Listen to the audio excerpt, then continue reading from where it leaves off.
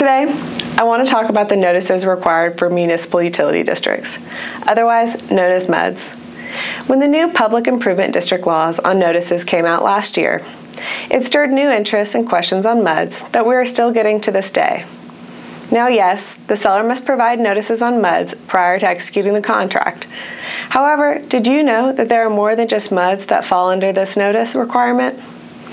Notices under the Water Code Section 49.452 apply to entities other than MUDs, such as water control improvement districts, underground water conservation districts, freshwater supply districts, water improvement districts, drainage districts, levee improvement districts, irrigation districts, special utility districts, and stormwater control districts.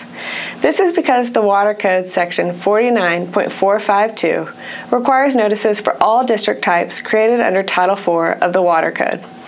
Those that I just listed are the districts created under Title IV of the Water Code. So even though we say MUD district, remember that we have other types of districts that seller must give notices to the buyer about. The reason notice is required is because those districts impose additional assessments and/or taxes against the affected properties. Did you also know that the form of notice that the seller is supposed to provide can be obtained directly from the applicable district? But how do you know where to find if your property is in one of these districts? The first and best place to look is with the list of taxing entities shown on the local CAD website. A second place you can look to find water districts is on the Texas Commission for Environmental Quality's website. They actually have an interactive map where you can locate the address you are looking for and see if there are any water districts surrounding that area.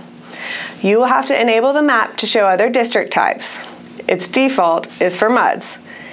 Typically, once you find the district that affects your property, you can click on it and the basic information, including the contact information, which is the most important for you, for the district should pop up. It is best to contact that district and get them to provide you with the seller's required notice.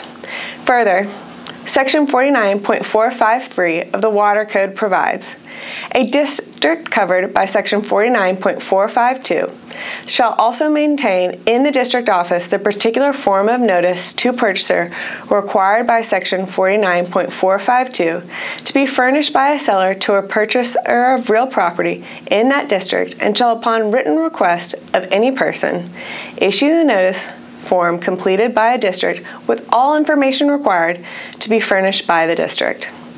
A notice form issued by a district under the provisions of this section shall include a written statement that the notice form is being issued by the district, the date of its issuance, and the district's telephone number. A district should not be required to orally provide the information. Good luck on getting the information you need, and please know that we, as the title companies, are in this with you.